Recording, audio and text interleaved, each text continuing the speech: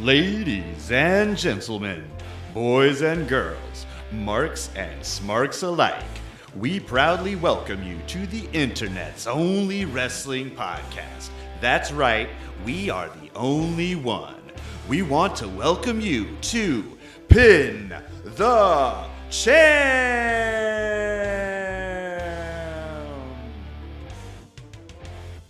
Hey guys, and welcome back to another edition of Pin the Champ. I'm Jeremiah. I'm Song. I'm Sawyer. And I'm Kyle. Awesome. So today we're going to be going over the second episode ever of Monday Night Raw. Really excited to get into it. This was a really cool episode that starts the whole like Ric Flair arc. So we'll get into that in a second. Of course, as usual, we'll also ponder with the professor today, and we'll do trivia with Sawyer. So guys, how's it going today? Good. The slow collapse of our empire, but we're good. I think we're all healthy. We're all in. I'm calling from the secret bunker, obviously. Right. And Jesse Ventura and Mick Foley's response to this really brought a whole it brought a hope to me because I don't know. They didn't have to, especially Jesse. He didn't have to, but I mean, being a politician, he's being like, all these people out there are cowards. Yeah. It's just like I don't know. When somebody it's like Jesse's not a perfect politician, but he is a great wrestler in the sense that he is a good representative of I feel sport, like normal people and the line of where people are at. Hey, would you be able to, for our listeners who may not have heard that Jesse Ventura quote, I know that I glossed over it. Would you be able to pull it up real quick and I think I should be cite able to your find source it and stuff like that?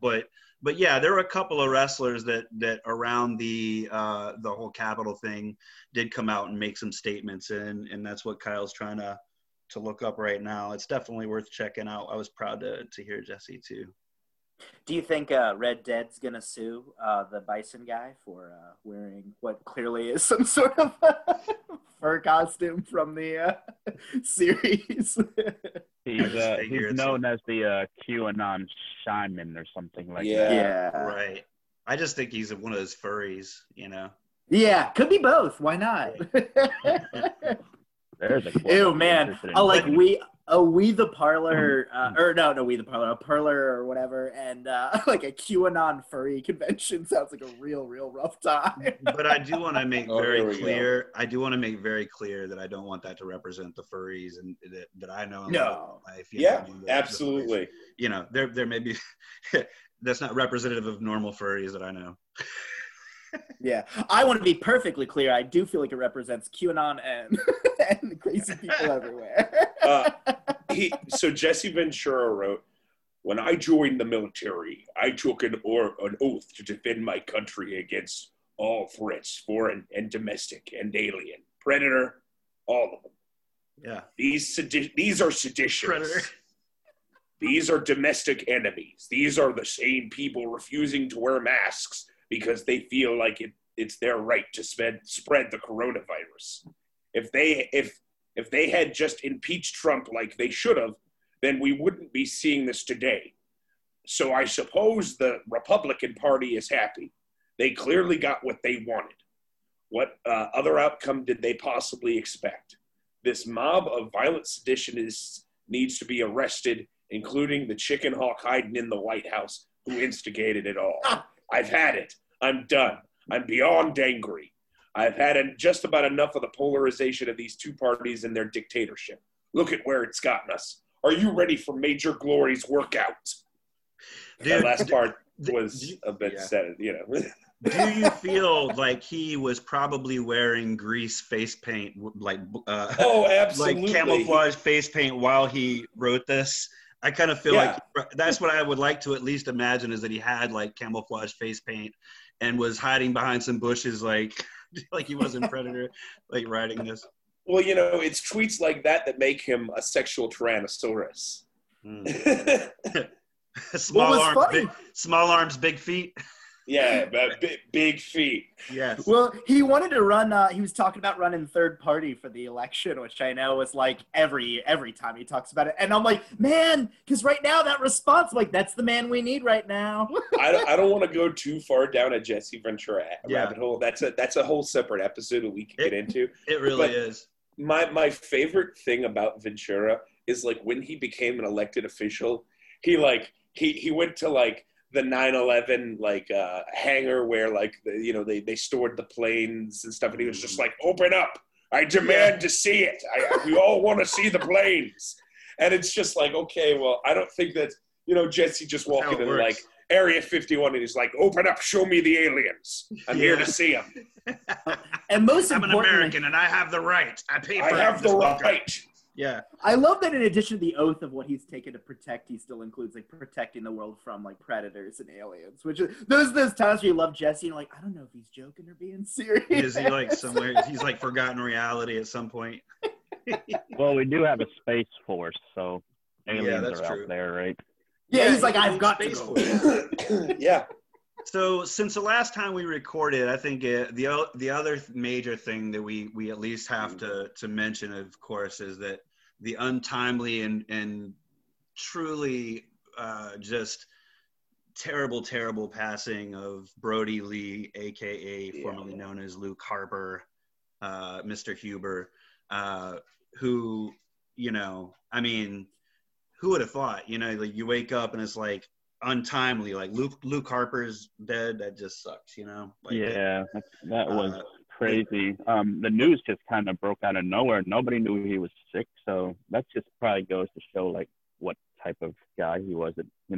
These days somebody gets sick, you can't even trust who's in your circle to break the news, but everybody in his friends and family, his circle must really held a lot of loved him. That it never broke out until he did pass away. And AEW, that tribute show, they did him right. That was a great tribute show. Yeah. That was an awesome show. It's like the Dark Order won like every match that night. It was like a clean sweep by the Dark Order or whatever. That was really cool. And just all of the little nuances were cool as well. Yeah. Rarely do I think you meet somebody in the wrestling business who is kind of universally liked, where, I the wrestling business, you have to have a big personality to exist in. So like, there are always going to be people who rub somebody the wrong way or something, but it really seemed like John was the kind of guy that just brought the best out of people. And it is a incredible thing to see the commitment and friendship that he has in some of these people, and in the way that I'm not I don't shield typically for any federation, but the way that AEW is handling it and the way that they're helping his kid, his kid who seems like already has a contract because his kid wants to break into the business. That's what you do, as a fan, that's what I want to see, because I know that, because then it means something to all of us. It is this like thing that we can all agree that is bigger than us. And it's bigger than wrestling too. You know what I mean? Yeah. It really is. It's kind of that whole piece of things as adult wrestling fans that we love the most is when we can see that fourth wall being broken, where the reality of wrestling and the wrestling fantasy world kind of interject, and it's really all real, because the love that kid is getting from these other wrestlers that were Brody Lee's workmates and things like that have said, I absolutely loved what Jericho. I felt like Jericho was very, very sincere when he looked into the camera and he said, "We'll take care of him. Believe me, trust me. We'll take care." You knew he absolutely meant it, and you could see it all throughout that show.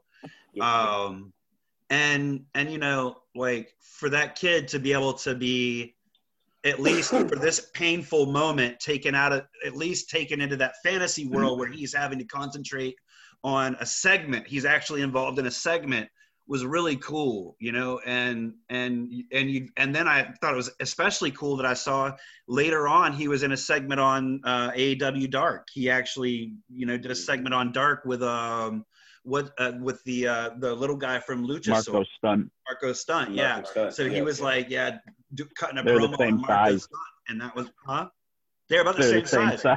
Yeah, I think, bro. I think -1 was it -1, right? -1, yeah. Yeah, I think -1 actually has a couple pounds on Marco Stunt potentially, but yeah, I mean, just the whole thing, and I thought it was another cool thing as a fan.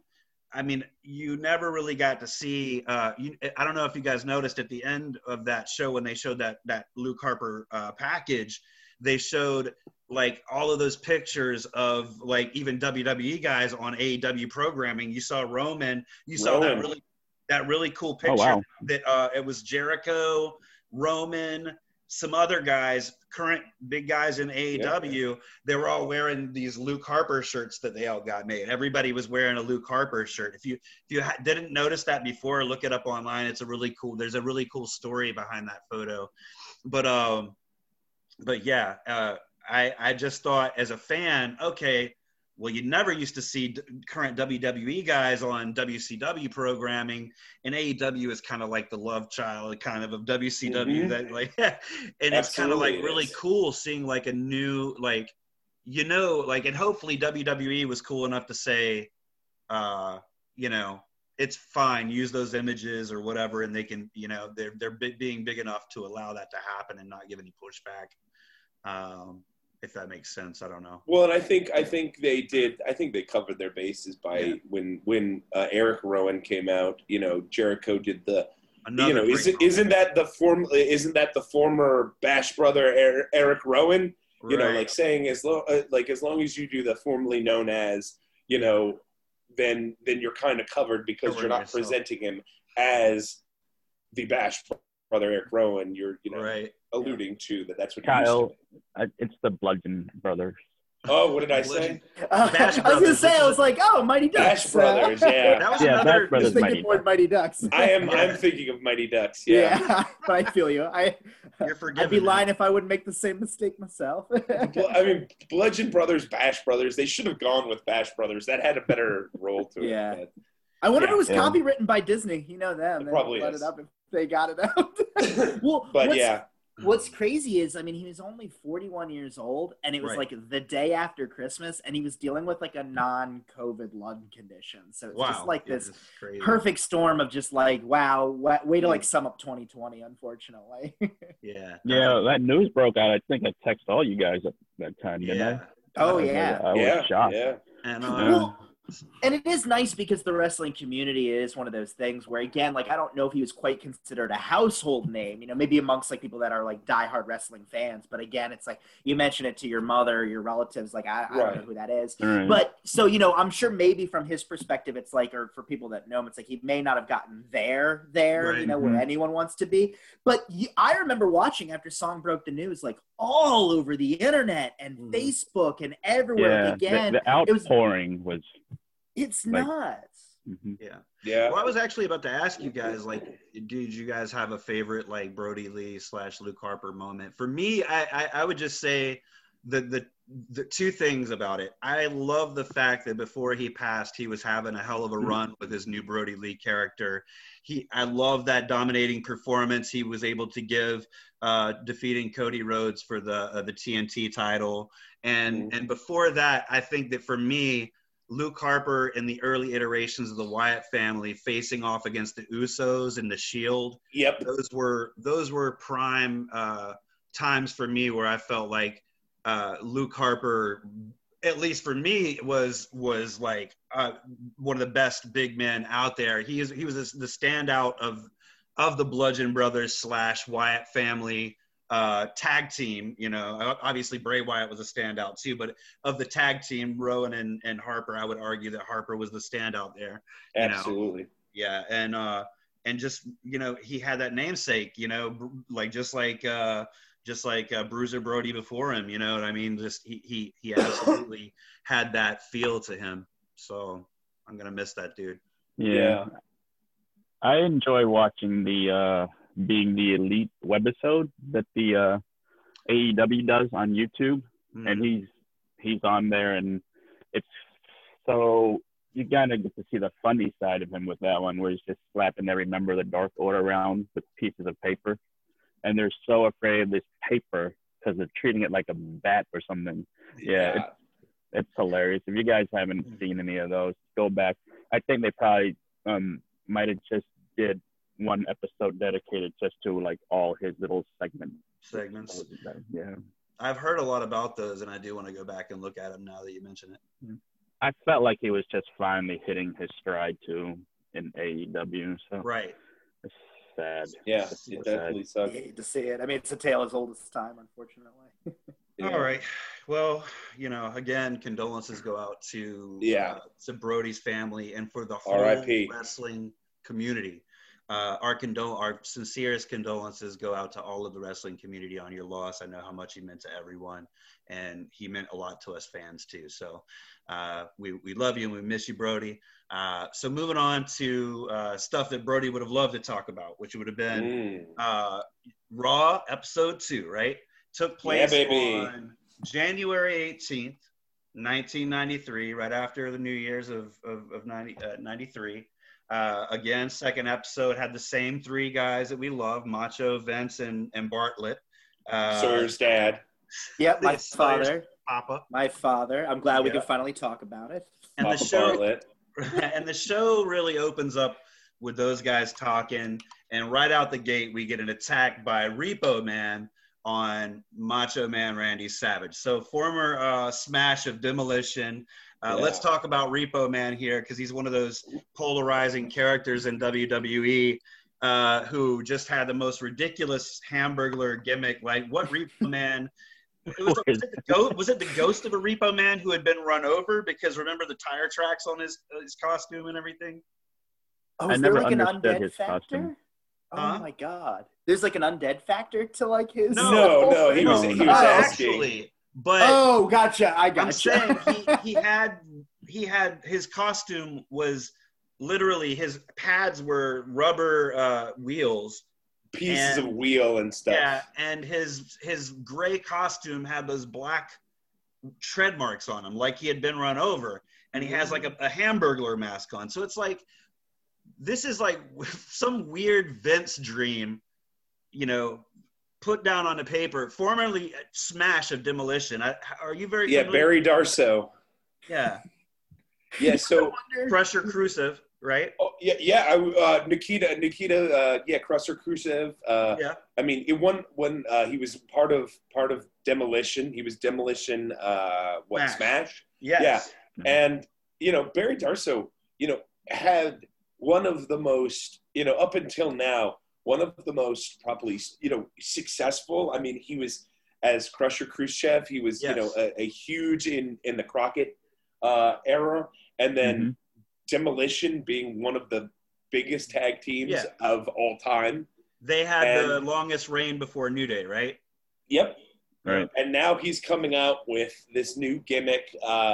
Vince very clearly hates anything that is like, that like serves the, like any kind of job that like would serve the purpose of the greater good, but rich people don't like. Vince just vilifies in the best way. Right. And like, I think Repo Man is a thing where he's just like, well, what do poor people hate? Goddamn, pal. Poor people hate Repo Man. Yeah. And it's just, I honestly wonder if he would have like run-ins recently, and he's like, "I'm a character, you goddamn." I'm like, he's like, it's like a fever dream. Like he doesn't he's just like, well, I know poor people hate, goddamn pal, poor people hate repossessions, and that's what we'll do. He'll work for the $1 Million Man, and he'll be the $1 Million Man's repo guy. Repossessions happen to all of our fans. They'll hate it. Yeah. But why the mask? Why the mask? I don't get the mask. because Yeah. Vince doesn't understand what repossession is. He Yeah. thinks they're stealing from him. Yeah, exactly.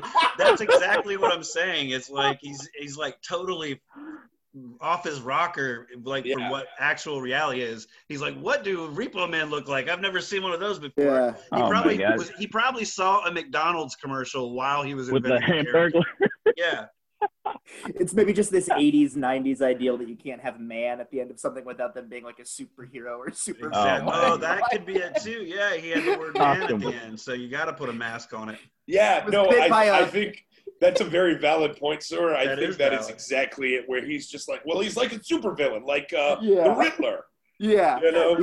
He was bit by a radioactive Repo Man. Repo. Yeah, he was run over by a radioactive tow truck, Yeah. and he That explains became the the tire Repo track. Man. That's what it is. And that's what happened. And he's after Macho Man's fancy hat. Yes, so he beats up the Macho Man, takes off with the hat, and then we kind of switch gears for a minute, and we get Mr. Perfect versus Terry Taylor. Real quick Yep. before we talk about the first match, Okay. Rob Bartlett tearing up a picture of Bobby Heenan in the style of Sinead O'Connor tearing up a picture of the Pope on Saturday Night Live. Oh, Oh, I I couldn't didn't even think about figure that out who connection. that It was. is the most dumb, bad reference. Like, it's so dumb that It's 30 smart. years or 30 years almost prior, we don't get that because it's such a dumb reference. Right. Right, Well, Bartlett's yeah. full of those. I didn't even realize it was Heenan. I couldn't tell who it was. But honestly, I mean, isn't there some kind of bit of dumbass genius in it that, if you think about it, who would be the Pope of managers? Yeah, that's true. That Like, in a way, Bartlett is, I guess, paying homage to the fact that like Heenan is the real goat when it comes to like, you know, managing, yeah, to being a yeah. color Honestly, Sinead commentator. O'Connor was doing it because of, you know, pedophilia in the Catholic Church, but Yeah. but Rob Bartlett decided to take it in a completely different angle. Thank God for Rob Bartlett. Yeah, Well, she's thank God Papa for your dad. Bartlett. You know, I feel like my father was doing some pretty topical highbrow humor personally. You know, for a guy who's known for all admittedly base humor, I will say I think this was very clever of him. But you know, you disagree, whatever. But yeah, the first match. No, I'm really glad that you brought that up, because it's something that I actually just glossed over because I was like, I don't know who that is, but I'm glad you had mentioned it. And then I didn't even piece together the Sinead O'Connor thing that happened around that same time frame Mhm. on Saturday No, Night good Live. call. I forgot about that. Good Well, I call. love because Heenan calls in later upset about it. He's Yeah. Yeah, he's like, how dare he? That's right. Okay, cool. Yeah. Well, you know Yeah, how it is in yeah. the evening sometimes. Yeah. Oh But, yeah, yeah. so- Well, there's a lot going on in this second episode too. They get things going. So. Yeah. So on to the first match, Mr. Perfect and Terry Taylor. So to me, this match was really decent because of the workers, right? Agreed. But the thing that I thought about immediately was, did you guys ever hear the story that Terry Taylor, I believe, if you look it up online, I think you'll find it, where Terry Taylor is kind of saying that the Mr. Perfect gimmick was originally intended for him. Oh, wow. No, I did not know that. Yeah. Yeah. And so I thought that this is all I could think about during this match. I was like, this match, if that was true, Terry Taylor has to have been really fucking pissed off. Like, to have had this match. He's like, he got the best gimmick. Absolutely. Yeah. And like, could you imagine Kurt Hennig with the little red stripe down the middle of his head? Yeah, the Red that would be Rooster cool. Kurt Hennig instead of the Red Rooster Terry Taylor. Even though I think by this time that Raw happened during this match, the Red Rooster gimmick was kind of pushed to the back burner. Yes, He was it kind of allowed to be more of a Terry Taylor wrestler gimmick. But when he first came out, you know, I think Well, it was. that's why he was doing so good. Like the whole like first half of the match, he's doing like, you know, he's doing just classic heel stuff, like, Yeah. you know, telling the ref, oh, watch his hands, you know, and he's doing eye gouges and stuff like that. He WCWs him, where he, you know, he powders out of the ring, and then when Perfect gives chase, he runs back in the ring, and then when Perfect's coming back in, he puts the boots to him right as he's coming in. I mean, like classic heel just stuff. all classic heel stuff. Yeah. Like Terry Taylor had his working shoes on, absolutely, and he, like, honestly, I felt like the commentary was a bit like too distracting from what was, because they weren't talking about this good 10-minute match. Yeah, right. Exactly. I don't mind the made me gimmicky mad. talking. I don't mind the gimmicky talking when the match is just like a Bushwhackers match. But if you've got like Mr. Perfect and Terry Taylor, or like a Bret Hart and 1, 2, 3 Kid, talk about the match. Like it's Exactly. It's good. I agree with you on that a bit of things as well. So there was a lot happening during this match. During this match, Macho comes back to commentary from being attacked by Repo Man. That happens. Bobby the Brain calls in on the phone, which is what you guys were just, now we're putting it together that was about the photo rip. So all of that's going on. Of course, Flair gets involved during that match as well. Beats up Mr. Perfect, but Mr. Perfect goes right back in the ring and still defeats Terry Taylor handily with the Perfect Plex. You know that move that one of my favorite things about Mr. Perfect is that move that he does, that overhead snapmare, where the guy's sitting and he does just that, grabs that head while he jumps over him. I love that whole move. Oh, yeah.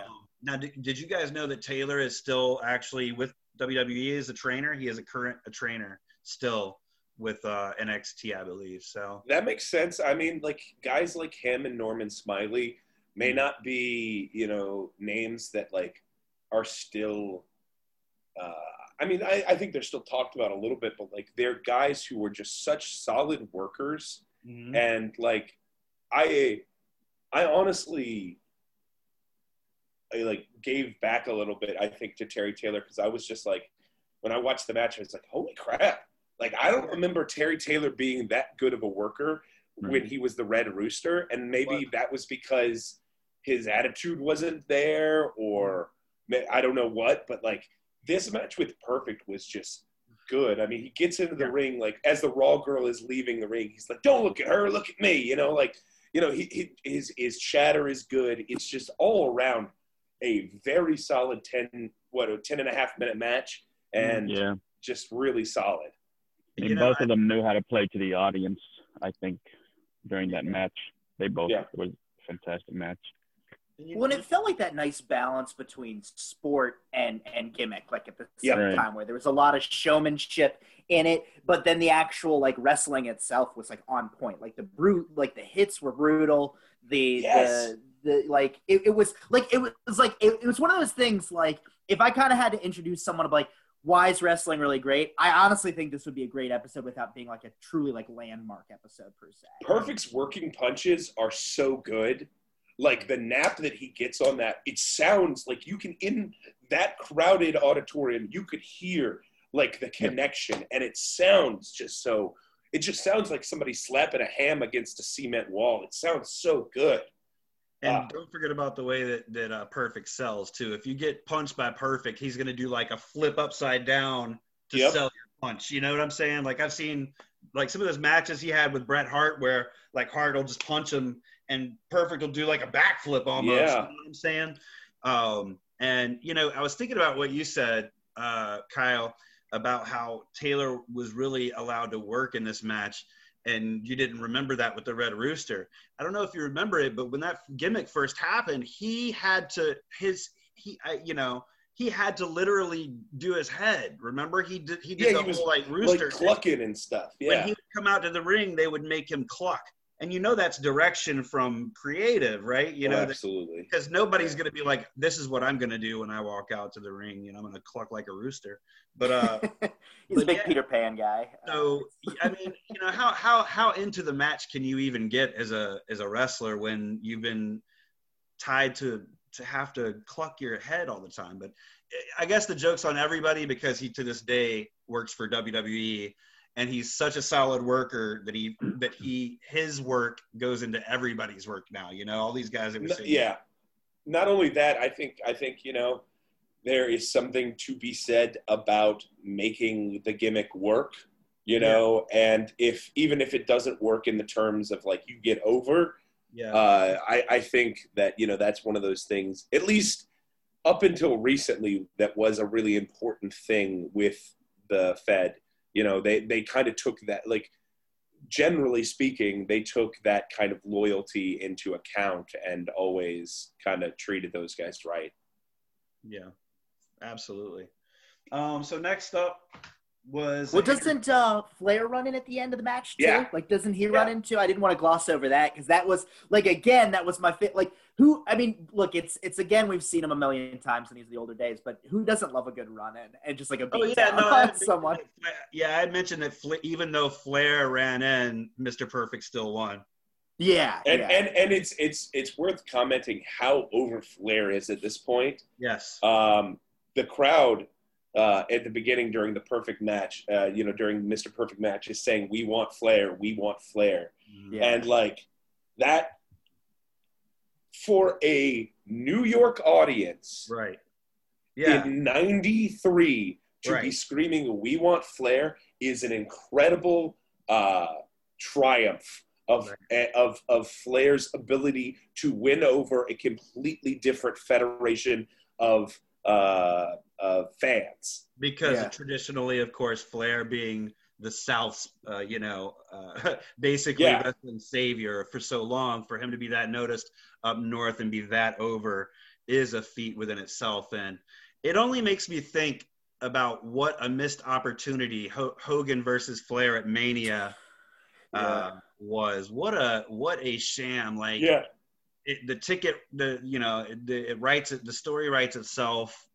And yet somehow I believe we ended up getting, like, it was the year that we, instead of Flair and Hogan, we ended up getting like Savage and Flair and Ultimate Warrior and whatever. Yeah, what no one wants. Yeah, nobody wanted that, but that's a different story for a different time. But yeah, Flair was the man even up north. So Flair runs in at the end of the Mr. Perfect match.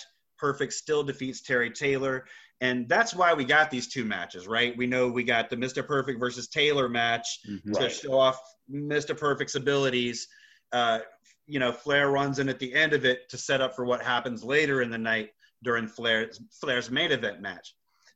So next, after that first match, we get an interview with Bret Hart. We get, world champ Bret Hart out. Vince McMahon is interviewing him. Bret's really mad at Razor Ramon for beating up Owen Hart. Says he's going to slap it, and saying he's going to slap his dad, Stu. Says that even though he's the best technical wrestler in the world, he plans on straight up just beating up Razor Ramon at the Rumble. So, he's Vince, Yes, I love it. The classic. It's one thing to talk about my dad, but to talk about me, but it seems like any wrestler would have the respect for my pops, who operated the dungeon up in Calgary. Listening to Bret, just like I love Bret's complainy kind of promos where he's just kind of pissing and moaning for like a good minute and a half. Like, how dare he? Doesn't he know? Like, and it's just the like most Canadian you ever really see. The most Canadian promo in the world. Yeah, that's not hockey. That ain't Canada. He's gonna be sorry. He's gonna be so sorry he messed with us. He's gonna be real sorry, and I'm gonna make him say sorry to my father. Yeah, I think there's things you don't do. And one of them's mess with Stu. Yeah. I think Bret Hart should do like a walk-in on Letterkenny. Oh God, that would be amazing. Just choring. But he is like Bret's way of doing a promo, and I didn't really realize it till I got older, is just 100% just complaining into the mic. Like he's like, it's like a Warrior promo, it's like kind of like insane growling. The Hogan promo, it's talking about the beach and biking, but the Bret promo is 100% just complaining about your opponent. And it is you've been the real best. Lately. Yeah, it's just the best. It's what hitmen do. They complain. Yeah. That's what it means to be the excellence of execution, means that you complain about your opponent at every opportunity. To death. Yeah. So we get a really quick Undertaker and Paul Bearer headlock for Hunger promo. Real quick, that is probably the most insensitive wrestler to put, except for maybe Bastion Booger. Like eating like a big chicken leg is the only thing that I think could be more insulting. Maybe Kamala. Maybe that's what I was thinking. More Kamala would be. But like he's just like, we're worried about all these Somali kids, and he's like, we don't want them to rest in peace. Yeah. It's just you know what? maybe if we're talking about kids starving to death, having the guy in white face, the literal representation of death on our program, talk about that. I don't know. Maybe not. Maybe I'm wrong. Totally. Although this was the Dare era, so they did have to scare people into doing the right thing. Yeah. Well, as funny as that is, it all came down to probably one thing. I think that was the era that they were trying to make Undertaker a baby face for the first time. Yeah. And so let's get him on everything. Let's show him that even though he's, the Grim Reaper, he still cares about kids in Somalia. And that's really what it's about. It's the fact that even though he doesn't eat and Paul Bearer eats too much, they both care very much about starving kids. That's right. And it's beautiful. It's, there's nothing that, when I think of famine, there's nothing that brings to mind famine like a 6'9" redheaded man in white face makeup. So I think that it is tasteful, and I think I once again, Vince is subtle, and he just sneaks something in there that he's just like, mwah, chef's kiss. Beautiful. So after that little, piece of art, we get Marty Jannetty versus Glenn Ruth. Of course, Marty Jannetty pinning Glenn Ruth. I just want to say this match was too long. Wait, you mean Marty Jannetty beat the Glenn Ruth? Exactly, yeah. Thrasher of the Headbangers? Thrasher. Yeah. Is that Thrasher of the Headbangers? That is Thrasher. Yeah. Wow. Yep. Holy cow. I had no idea. Yep. I felt like that match was just long because they had that Shawn Michaels phone call during the match. So True. Yeah, it could have ended in a minute or two, but I guess they got to get Michaels and his promo in there. I have such a hard time believing that somebody of the ability of Glenn Ruth, the household name that is Glenn Ruth, you don't eat Glenn Ruth bars, or I take my Glenn Ruth multivitamins, and I do my Glenn Ruth exercises and say my Glenn Ruth prayers. Yeah, Glenn Ruth is running wild over you. Well, I actually do feel like, to me, Glenn Ruth kind of stood out a little more than Marty Jannetty did. I mean, he did the whole heel thing where he attacked Marty from behind. I'm going to say this. Handshake. I don't think Marty's a very good wrestler. I don't think Marty's. Never mind. I'm not going to be a bad. As the professor, I can say Marty is not a good wrestler. Yeah, and on top of that, like, all the personal stuff makes it. Anytime I see Marty Jannetty, there's like a whole air of it. Oh yeah, didn't Marty Jannetty like cop up to like wanting to have sex with his daughter? Yes. What? Yeah. Marty Jannetty's a monster. You know what? I was like, no, come on. I'm glad Glenn Ruth is more important than, you know what? We are a pro Glenn Ruth podcast and an anti Marty Jannetty podcast. Yeah. I'm going to say it. Yeah, we are.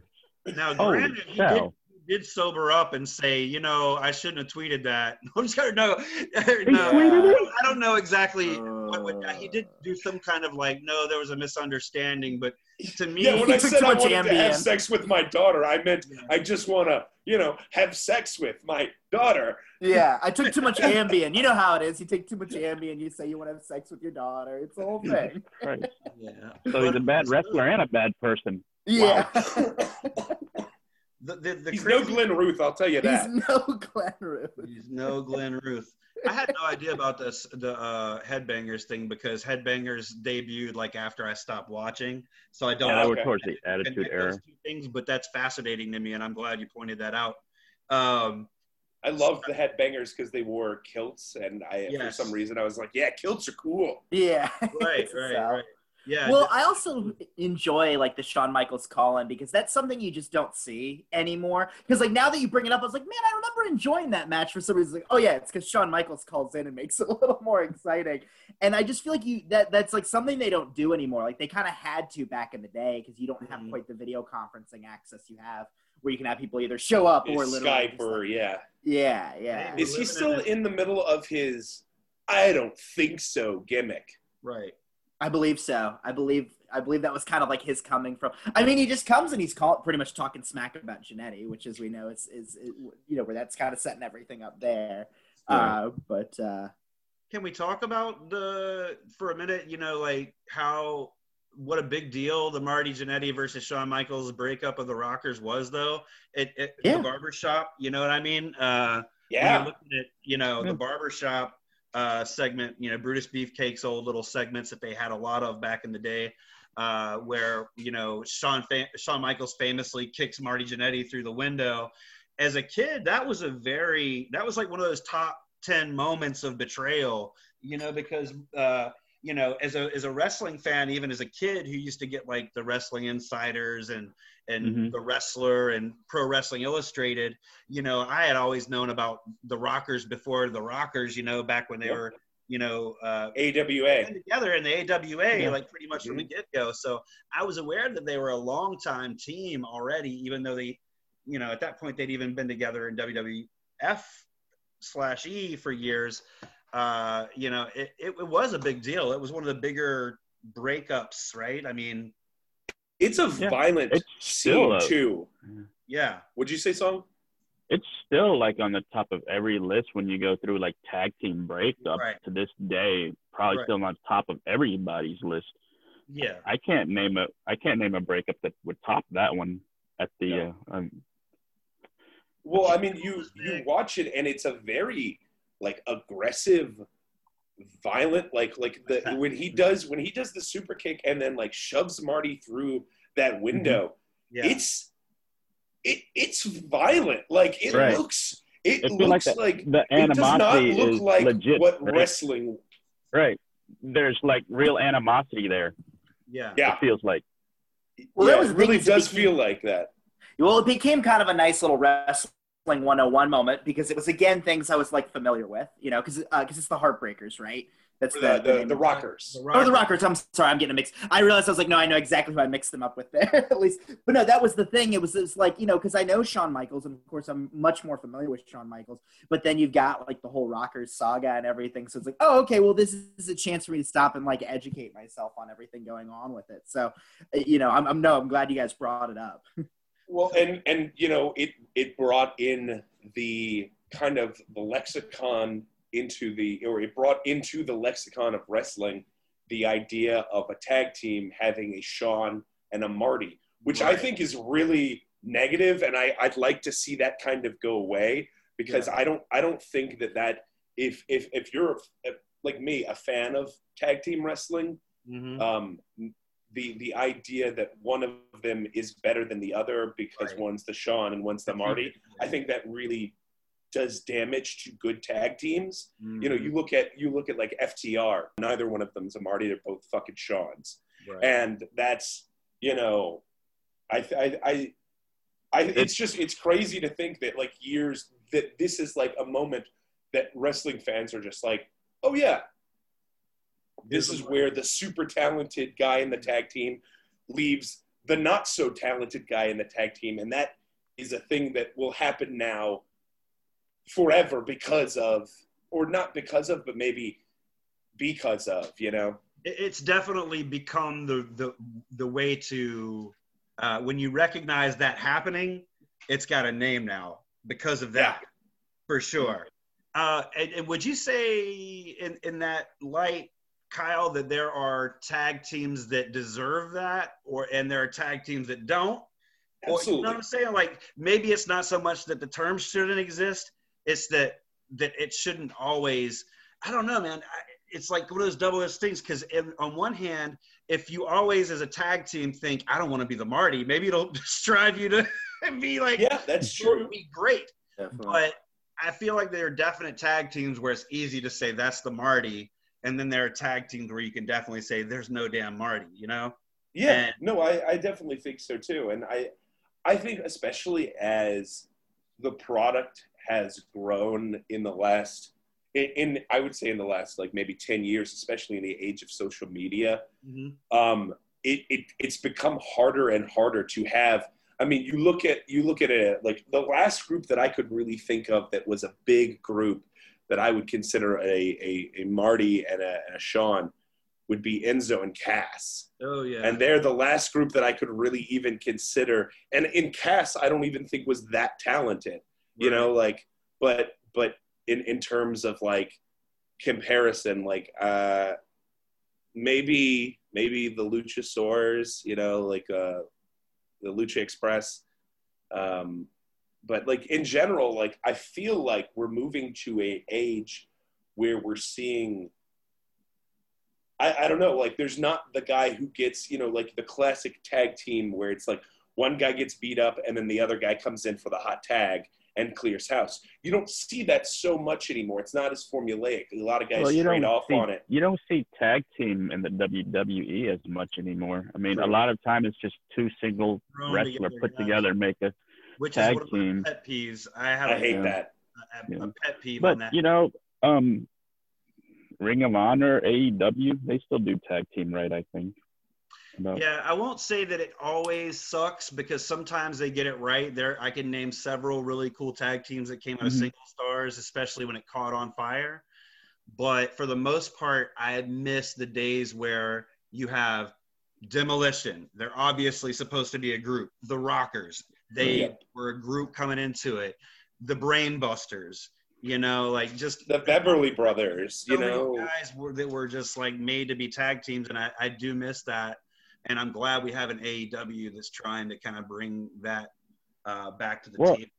And NXT does pretty good tag team until they bring them up to the main roster and just, you know, ruin them, job them to everybody. that was annoying, right?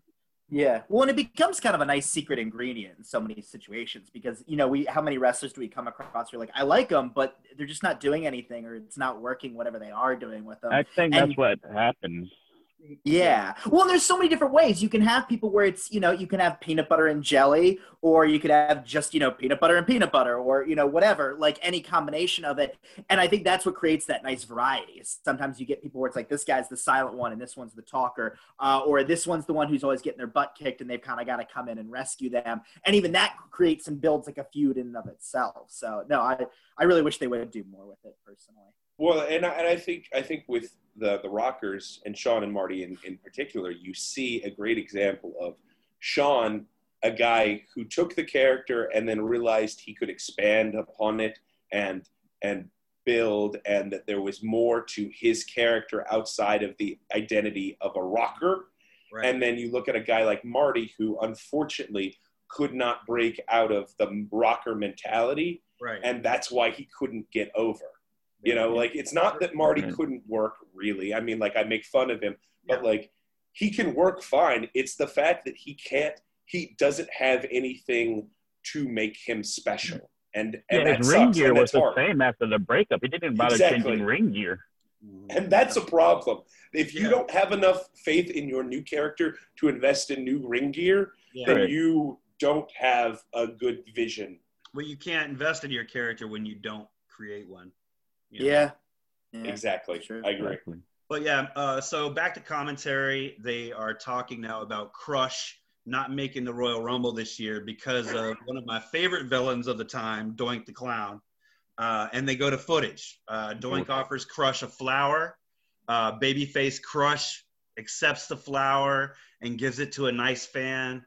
And while his back's turned, Doink does another one of the greatest heel I remember as a child. Rips off his fake broken arm and starts beating Crush with it. Very sadistically. You know what I mean? Yeah. Like the Joker would, you know what I mean? And I like, it goes to show that I remember this specific segment as a child, just like the Rockers one. It was like, whoa, you know, it's one of those that stuck out. So, like, for you, since you remember it as a child and watching it back now, is it still as vicious as you thought it was? Because I gotta tell you, it did not look that bad a hit to me. Yeah.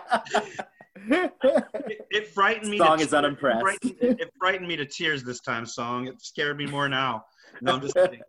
I don't really love clowns too much, but in real life, go ahead. Sorry. Oh no, just no, but I don't think I really paid attention to it that much this time around. Just with the thought, is this as vicious as I thought? But I'm sure it wasn't. But I remember at the time being like, this clown is just kicking this. Right. I can imagine as a kid that probably looked brutal, but like going back and watching it yesterday, the cast looked like it was paper mache. You could kill a fly with that cast. Songs like that cast isn't going to keep any bone in place. Like that's not a real cast. That's the first thing that Song noticed. But it probably comes from like years and years of watching wrestler take chair shots and kendo stick shots and things like that. I mean, Song knows a thing or two about first aid, because he had to get first aid qualified to babysit Sawyer and I. That's true. So it makes sense that Song would have a problem with this. I cannot think I cannot think of a better Vince McMahon kind of interview. That whole, when they cut back to that whole Crush thing where, Vince is talking to Crush and he's like, Crush has warned you, Doink, about making children cry. And he says, about what? And he's like, about making children cry. Like Vince does this and it's just so Matt Bourne is a bad person. Let me start off by saying that historically, history has proved that Matt Bourne, it was a piece of shit. He beat his girlfriends. He was a bad dude in general. Yeah. But so he probably could get. He plays a really good scary clown. Yeah. He plays a very good scary clown. Right? I mean, yeah, I guess that lends itself to it. I mean, it's so funny because we talked about it last time too, and I'll say it again. It's just the idea that trying to make Doink work as a face just doesn't. Because people don't already like clowns, so you have to lean into that evil, bad, nasty clown thing too. And original Doink, they did that, and I feel like he was way more effective. Mm-hmm. I actually still get unnerved by the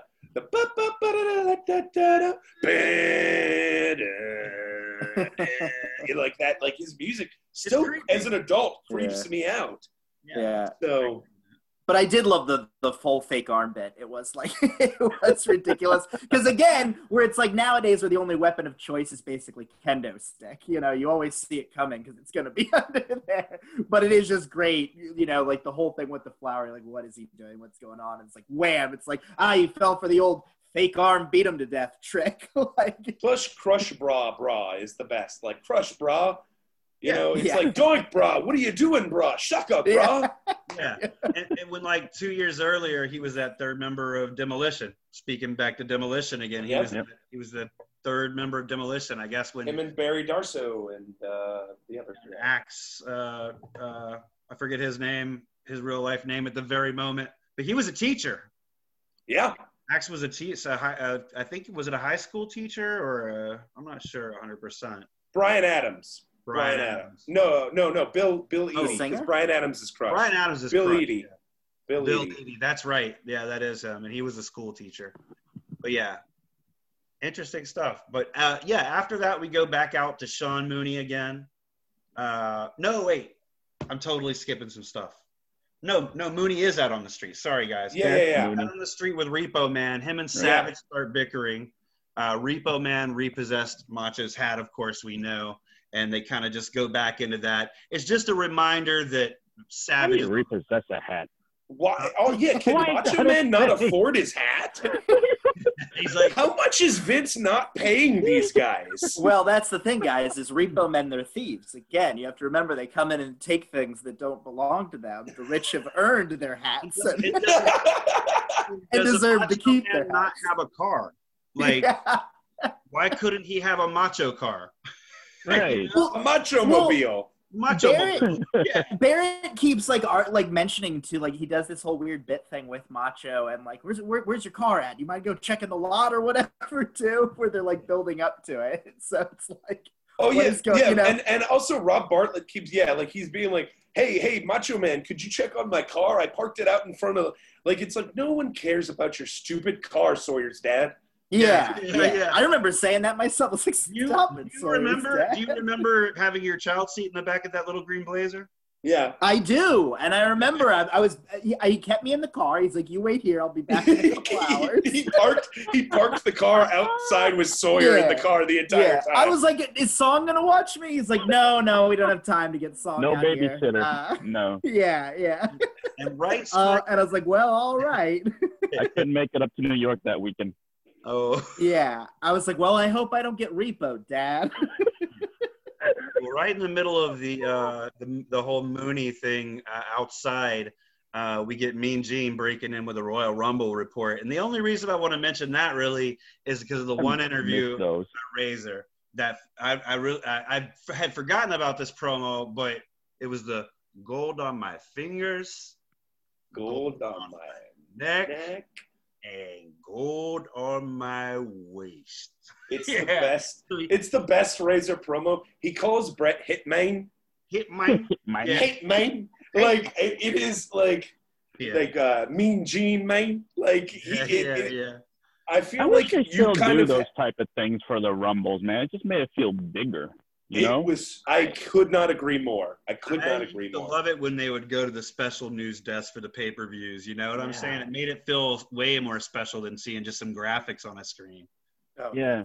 They should have that bum bum bum bum like that the great music it's in an age where Royal Rumbles are kind of becoming like the Super Bowl for it, you know what I mean? Where it's kind of like it's kind of like how there's people that go to church only on like Christmas and Easter, where it's like Royal Rumble's one of those things. There's even people that may just tune in, or like Kyle and I know people that will like host like big parties and they'll have like Royal Rumble picks and everything. I feel like it's like what better way to get people to watch the episodes leading up to it, but also just like give people that introduction of like, hey, here's who's competing, here's what's going on. Like it's a nice formal play-by-play. Yeah, now all we get is like one graphic with a bunch of wrestlers. Some aren't even in the Rumble match themselves. They just throw up in there and that's here. Yeah. Here's the Rumble match. That's all you got.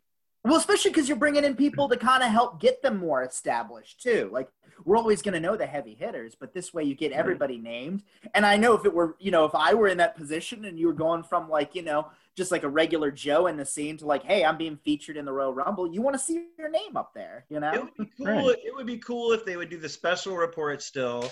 They would run down like maybe half of the field of the Rumble. They would let you know, and maybe they would tell you about 2 or 3 surprise entrants that are going to be there, so you'll look forward to it. But then they also let you know, hey, look, they're not letting us know who this person is, but we don't know who number 27 will be. Yeah, exactly. Yeah, because it's implied there's going to be that many competitors. You know? So be a lot of fun. So they go back outside for a second to Sean Mooney, but that's basically just Savage running around looking for Repo Man. Where is he, brother? No, Vince is screaming, get out of the street, Savage! But so then we get to the main event of the night, right? We got Ric Flair versus El Matador, Tito Santana, Arriba of Strikeforce, Arriba, the Arriba Man. Yeah. So this match, they never even really announced a winner. It ends in a no contest, doesn't it? Well, technically, I would think that by the rules, Ric Flair should have won because he was attacked by Mr. Perfect. So by DQ. By DQ. But yeah, I originally would have thought no contest too, but they never really even said. But the whole reason for the match was to set up, of course, the big deal for next week, Flair versus. Yes. So you know. I cannot wait for that, man. Yeah. I mean, they queued that all up perfectly between both their matches with the end run-ins and everything. Yeah. It was fantastic. I will say, we're only 2 episodes deep, but I really, like, right now, this is my favorite. It's the second one. That's awesome, man. I'm glad that you're enjoying watching these Raws. I mean, I think, like I said, it's a really good place to start and kind of familiarize yourself with the history and the across the board of all the, different people that have been in WWE. But this match, a couple of things that I thought about while I was watching this match was, I know that I've seen a couple of interviews where this was a gimmick Tito Santana wasn't particularly fond of, the El Matador gimmick. And that's par for the course for what, they were doing these days. They were giving a lot of these guys repackages with a ridiculous gimmick. This was Vince's, everybody's got to be an occupation.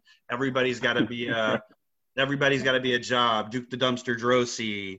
IRS. You're IRS. You're the tax man. Yeah. Well, in terms of village people jobs, Matador is always like the one that makes. You're the big boss. You're like, oh, you're naturally, of course, a Matador.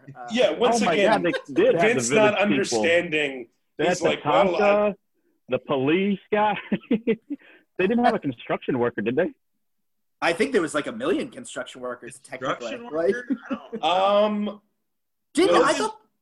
Hogan wore a hard hat on the cover of Pal Driver. I guess Hacksaw Jim technically qualifies. Hacksaw Jim, I guess, could qualify. Yeah. I agree. It was still there feels like an obvious one. I'd be damned. I feel like they recycled the construction worker thing about 1 million times over, though. I think that was like, because you get a lot of blue-collar working guys who probably worked as construction workers before. Yeah, there's lots of like blue-collar brawler would heavy machinery. Yes, there you go. Typically, they would be construction workers, specifically Caterpillar operators. So basically, Vince found all his inspiration from the village people. Yes. Some of his inspiration, yes. Yeah. It's kind of a shame because at this point in his career, Tito is just a jobber, kind of, to like, but like he's like what you would call like a. He's a jobber with a name. I don't know, a jobber to the superstars. Right. Like he only jobs for big people, but that's what he's there for. He's like Sami Zayn or Dolph Ziggler. He's like one of those guys where he's like, if you are trying to job out somebody, but you need it to be, because, to a certain extent, I'm sure a good amount of the wrestling audience still remembers him as, the Ariba Man or as one of members of Strikeforce. IC title. He headlined, he was in the first WrestleMania. Yeah. I mean, like, he didn't headline it, but he was in the first WrestleMania. So, I mean, like, Tito, it's kind of a shame, but at the same time, like, that's what, enhancement talent is there for. Like, I hate to say it, but that's what they're there for. Well, it's kind of one of those, the more things change, the more they stay the same. Because like you said, just like Sami Zayn, just like this person, Ziggler and all that, it's similarly to Ziggler and Sami Zayn, even Sami Zayn's now Intercontinental Champion or has been recently. So you got the same thing where Tito Santana during his younger days had success with Rick Martel as Strikeforce. He had an Intercontinental title run. But then he was during that back half of his career where he was putting other guys over. You're exactly right. He was a jobber to the stars. He's not losing to Barry Horowitz, Brooklyn Brawler, but he's definitely losing to Mr. Perfect or Ric Flair. Exactly. And, Santana was another one of those guys that really one of the rarities in the sport that never was heel, just like Ricky Steamboat. Never was heel. Yep. That's interesting. I think it's probably because, and I don't mean this in a bad way, but like I don't know if he could have really like his personality doesn't work towards heel. There's some guys who just don't work as heels, and some like it's kind of like how Randy Orton doesn't work as a face. Mm-hmm. Like it's just like I don't buy your personality being a nice person. Whereas like Tito Santana, it's like I just can't buy you being a jerk. You seem like too nice of a dude. I think that's the funny thing about that industry is there are people that have like it been ingrained so much as faces or heels. It's really hard. It's like, look, man, I even want to buy what you're selling here, but like I know you're a good dude and your personality is so big in this way. I can't look past it.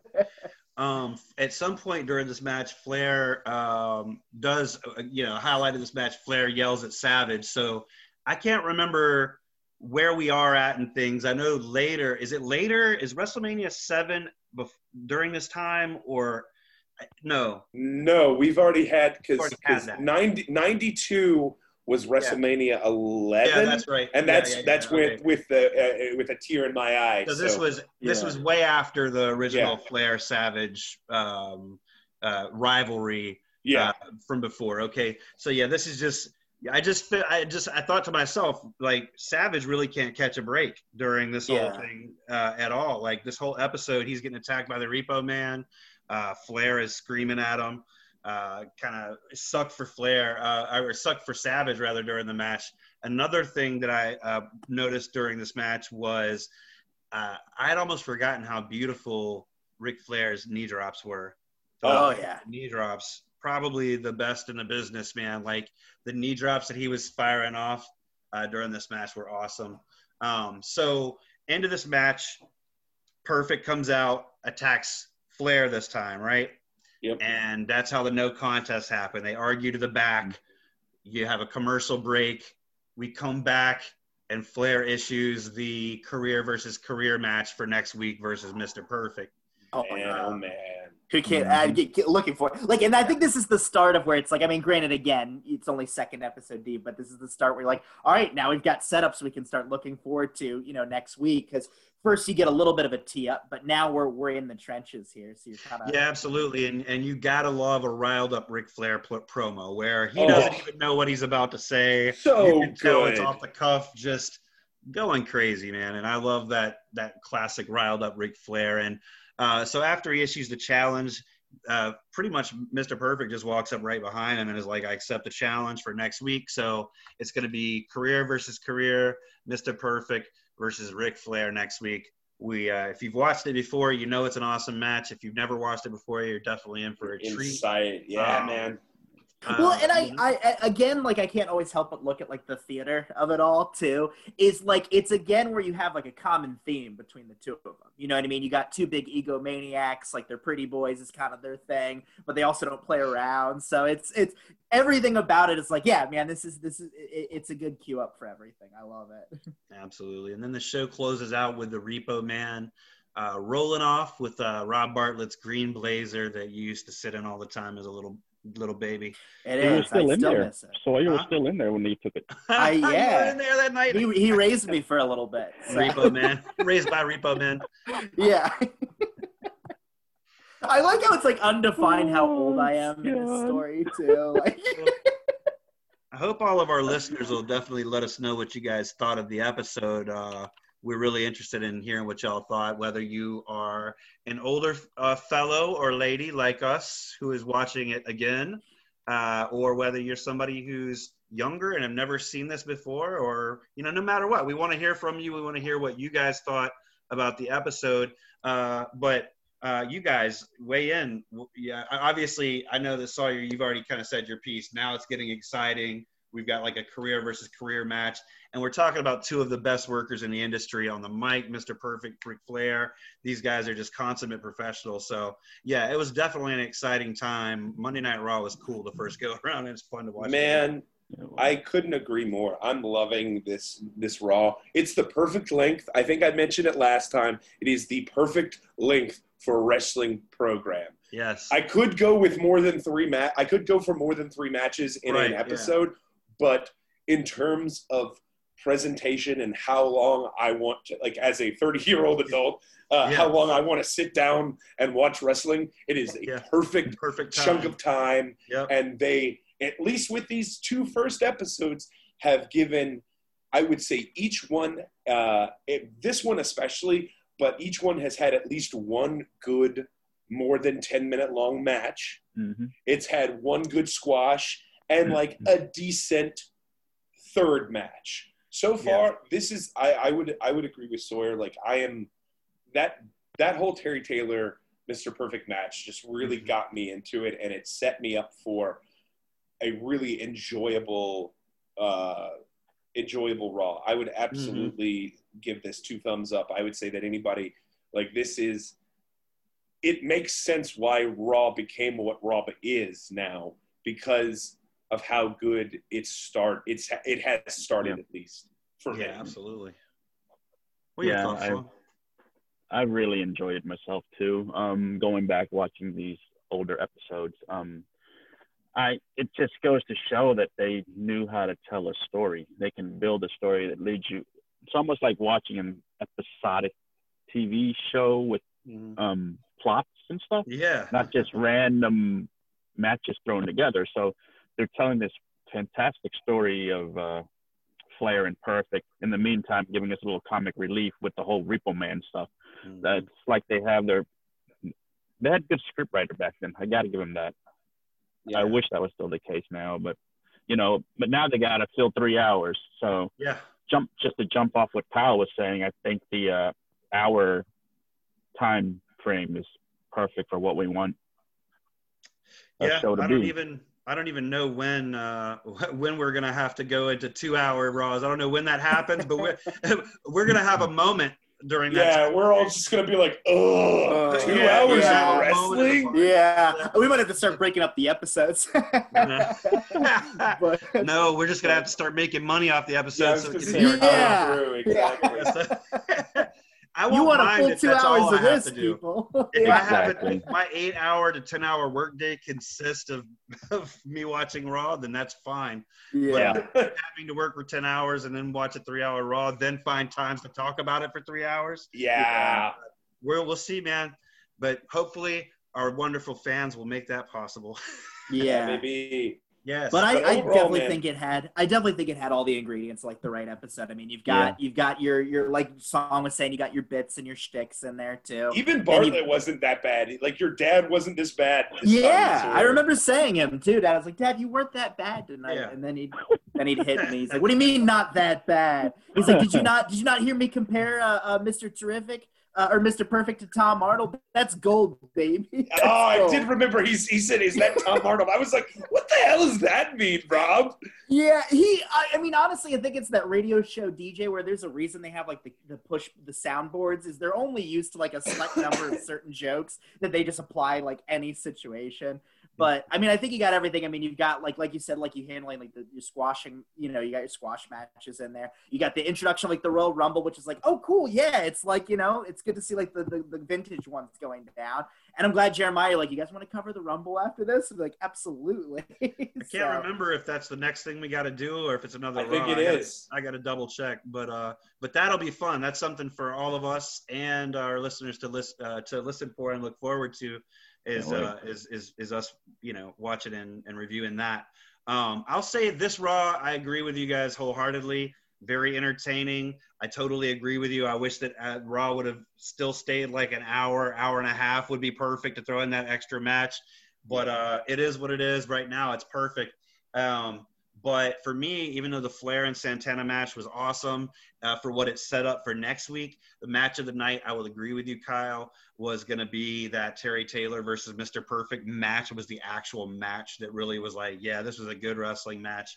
And then low point was the Jannetty match, just because anytime I see a Jannetty match, I'm like, that's Marty Jannetty, and he wants to screw his kid. That's all.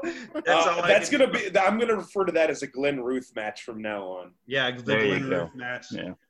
So that was the episode. Now, before we get to Kyle's question, I know that during the last episode, we were pondering and talking about how Heenan's appearances on Monday Night Raw corresponded to his exit from WWE/WWF at that time to head to rival company WCW. So I did a little bit of digging, so I kind of wanted to speak to that, right? I found information on Heenan's wiki page, and it contains spoilers for upcoming episodes that we will be watching. So I'll just say this. Yes, it did correspond, okay, to his leaving. At that time, Heenan was suffering from a broken neck, and he had received 10 years earlier, and he was unable to cope with the long working hours. So he decided at that time to leave the WWF at the end of 1993. After that show, Heenan stated that him and Gorilla Monsoon embraced each other and wept for over an hour in a hotel room where they were staying. And he had originally planned on retiring completely, but was contacted by WCW, who enticed him with health benefits and a lighter working schedule. Yeah, I was going to say, I imagine the money that Turner was throwing out at that time. was the like attraction. they like Heenan. They were filming in Florida, so he would like almost all of WCW's TV appearances, for the most part, would be in Florida or in like a road city. Heenan wouldn't go to the road cities, so he wouldn't do any of the road shows. So essentially, all he would have to do is hang out in Florida, get paid, and deal with Tony Schiavone, which he hated. But you know, that'll be a story for a different time. Yeah. Which, by the way, I looked it up too. The Flair Savage match was WrestleMania 8, which would be 1992, which would be just about a year right before. Yeah. That's right.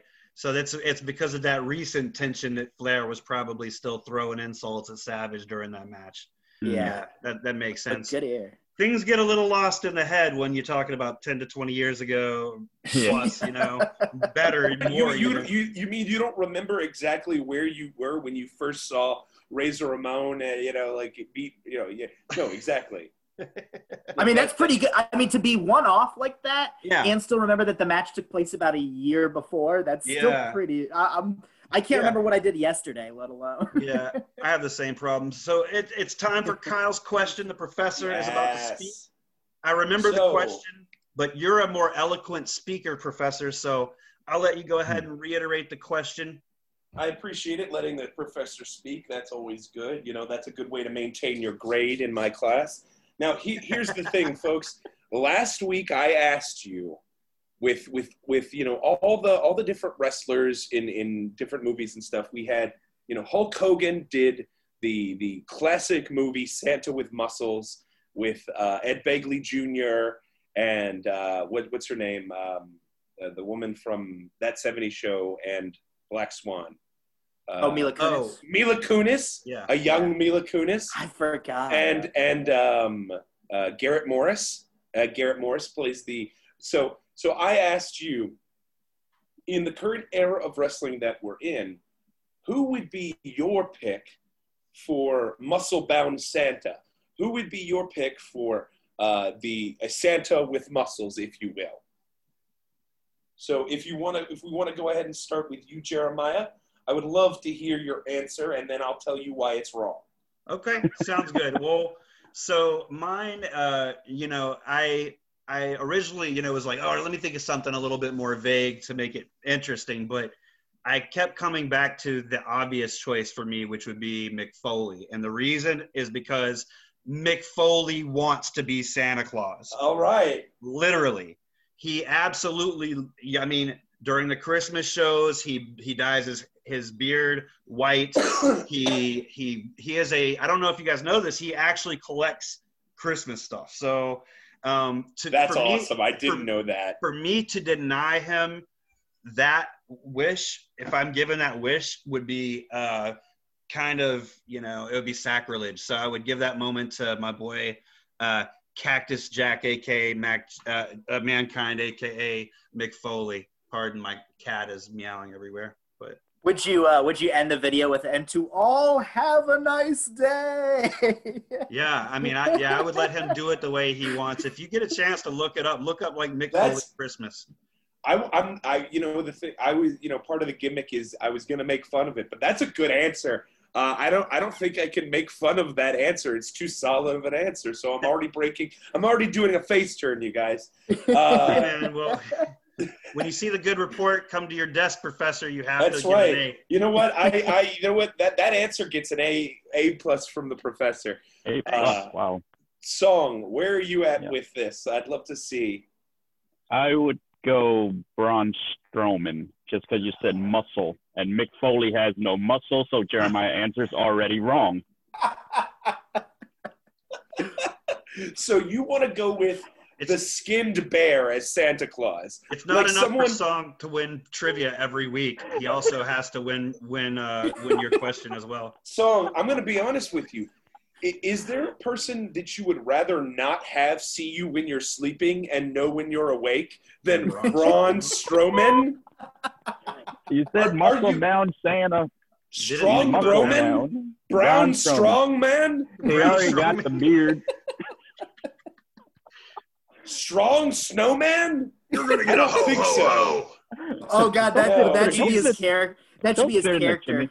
And Although I want him to still play the monster Braun Strowman as Santa Claus. So he has to stay in that character as Santa Claus. You know, that I think harkens more back to Goldberg in Santa's Sleigh than it does our Santa with muscles. So it's a good attempt. Loser. But unfortunately, you're falling short with your answer. The professor is not pleased. Sawyer. I really want to add real quick song. I think the first act character, like in the Santa Claus, or you know, when that whole first act before they become Santa Claus, I think Braun Snowman should be like his Braun Snowman. Whatever, Easter. Yeah, Braun Snowman. He's like, welcome to the North Pole. Raw. Should be a WWE 2K Battlegrounds character. Although I will say, if you do follow Braun on Instagram, he'll occasionally post pictures of his dad, and apparently his dad was like this big softball, professional softball guy, like famous for just hitting home runs all the time. And his dad kind of looks like a muscle-bound Santa. So that's awesome. That's awesome. Yeah, Sawyer, what do you got for me? What are you putting on the professor's desk? The moment you posed this question, this was the first person that jumped inside my head, and I'm like, I feel like I can't do a better pick because it was just so instantaneous. I'm going to go not only with The Undertaker, but I'm going to say his head elf is Paul Bear. Yeah. He's the ghost of Christmas. Good boy. He's the ghost of Christmas future. Yeah, exactly. Well, who better than Artie? He's got immortality, so he's already suited for the position. He even though he is a harsh figure of sorts, we also know him to be a gentle, kind soul. And he will give people the fitting due. Kids. Yeah, well, death he does care about the Somalians. Yes. Yeah, you know, and death is objective. You know, death does its duty. It sees it to the end, and it certainly punishes the bad.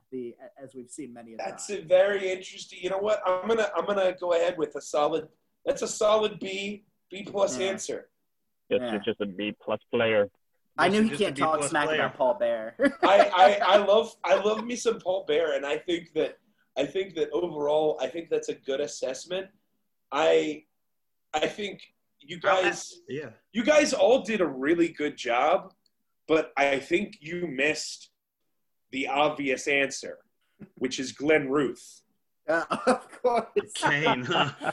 We are a Glenn Ruth podcast. No, not Glenn Jacobs. Not Glenn Jacobs. Not the big red machine. Glenn Ruth. Glenn Ruth, Thrasher, and the jobber from tonight. I want to add one more. I'll actually help Sawyer's case by adding another point to Undertaker being Santa Claus. I thought of one that you could have thrown out there as well.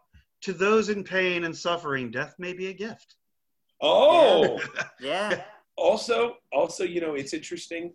I will say, there is sort of a connection between. Oh Jesus, my computer just did a thing. Your face just got really white, like whiter than. Well, yeah, my computer just like the. Like, you were taken over by the Christmas spirit. You're like, oh, Jesus. No, I was going to say it's the Christmas creature, Glenn Jacobs, coming to avenge his rightful place. But no, the Undertaker, he also has the ability to fly like Santa Claus. If we've seen his spirit leave the what was it, the Astrodome or whatever in WrestleMania. When he was buried alive, 7? Whatever that was. Yeah, I don't know. But so that's why you know you didn't get a C like Song did, you know. You came up too much with, from our theater professors. You just keep an A. Look, Sawyer, if I gave you an A, then you wouldn't try hard on the next Kyle's question. That's true. Just trying to see. I think it was WrestleMania.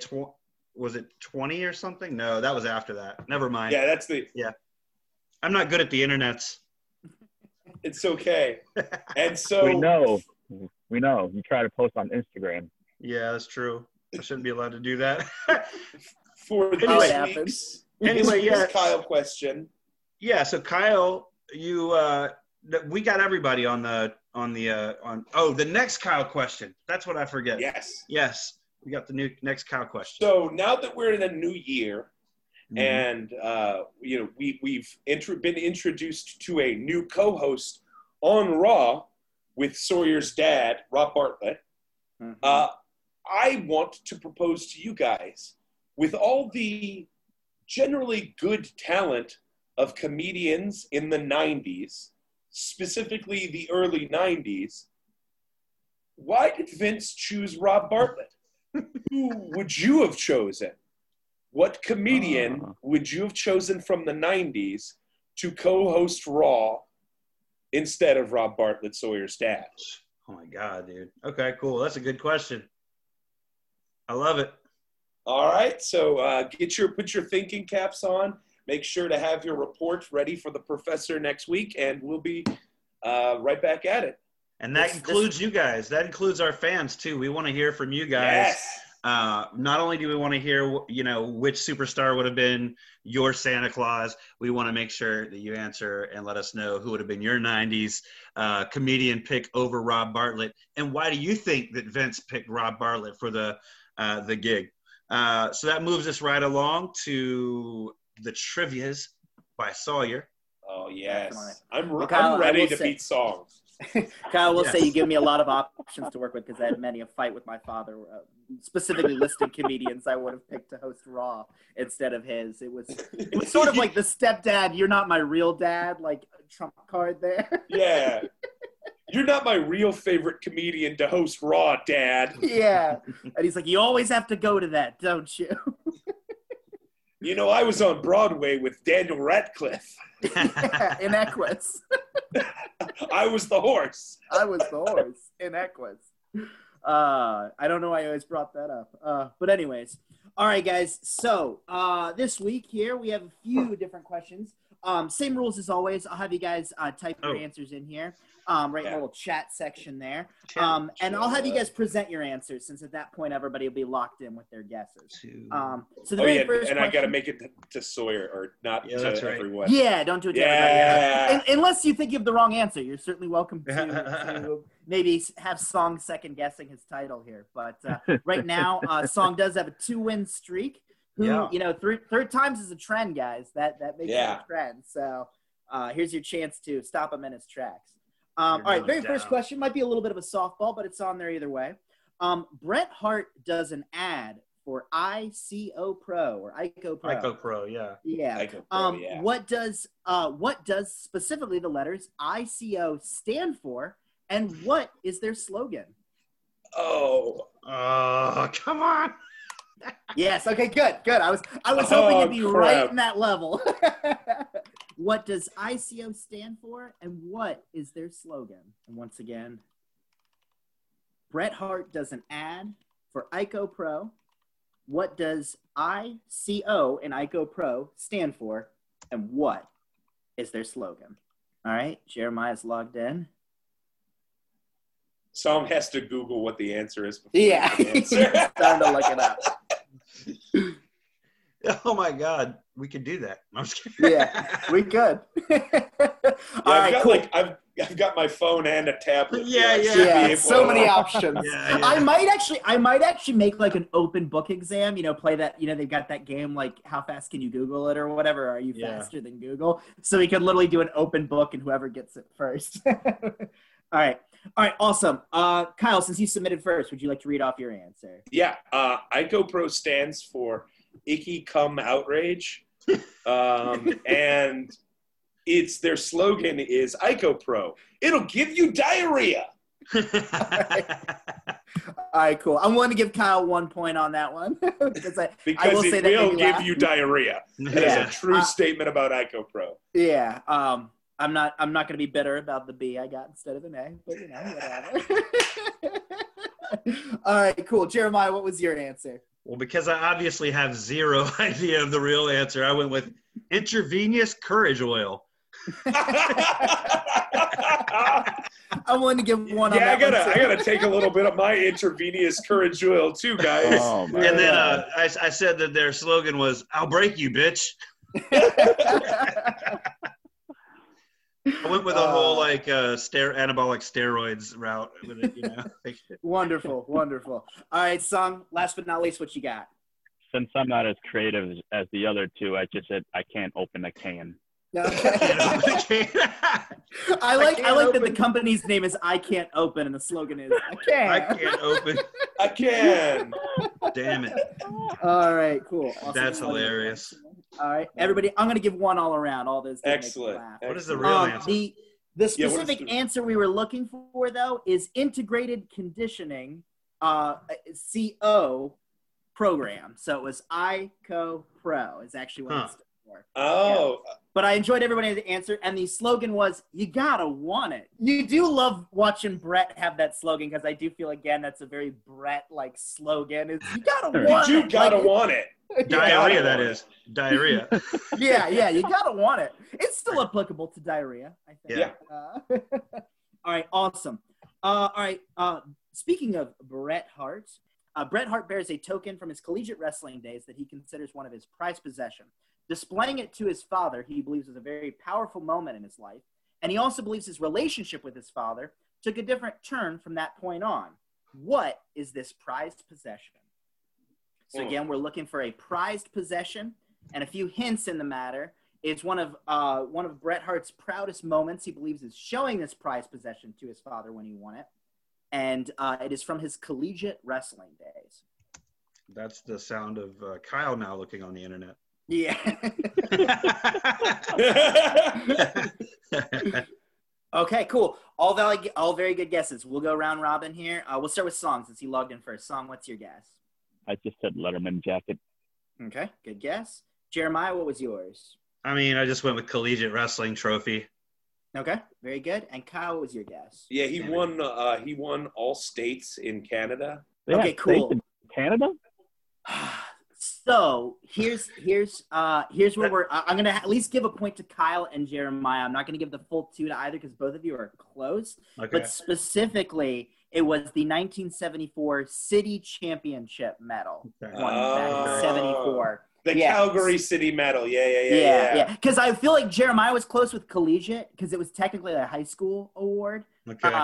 And Kyle was also close because it was like the Canada All Country. So I'll at least give you guys a point. So Song is now falling behind in the second place. But I will say Kyle has 2 points. Jeremiah has 2. Song's not far behind with 1. But we do have a chance for a tiebreaker here. I'm going to deviate from this specific event here and talk about something that we did still mention in this episode that I feel appropriate. The late Brody Lee took on a few different identities during his wrestling career, including Luke Harper, member of the Bludgeon Brothers. But what is his real name? All right, Jeremiah's locked in. Oh, Kyle's locked in. Oh, all 3. All right, awesome. All 3 of you guys actually had it on this one. The answer is John Huber. Probably should have done that one first, but I'm okay with that. If we had all gotten that one wrong, I would have been like, we should edit that one out. We should edit that one out. Yeah. No, again, this is me being like, oh, this will be a little trickier. I knew the token was. Right now, we have a 2-man tie between Kyle and Jeremiah. And I'm actually thinking we have a chance to set up a squash match now in our next episode between the 2. Yes. Yeah. So Song has a 2-episode run. We need to at least define the winner between these 2, which we'll decide in next week's episode here. Between the 2, but we have set up a nice little squash. We'll do our tiebreaker next episode. So this is the tie for now, and next week everyone's got to tune in. Yeah. So we're gonna do the tiebreaker next week, but then a whole new round as well. Yes, absolutely. We'll have a nice quick tiebreaker, and then we'll have a trivia run there. As you guys are kind of chasing after a Song for his 2-win streak here. Hell yeah. We have had fun chilling out with you guys for the last little bit, talking about Raw episode 2 way back in '93. It's been a blast, and we can't wait for the next time you join us to discuss, I believe, the Royal Rumble. If not the Royal Rumble, another Raw and then a Rumble. Either which way, we love you guys. See you soon. Goodbye. Peace. As always, thank you so much for listening. Now we want to hear from you. You can hit us up at pinthechamppodcast@gmail.com. We're also on Twitter and Instagram at pinthechamp123, and Our Google Voice number is 804-446-1139. We can't wait to hear from you.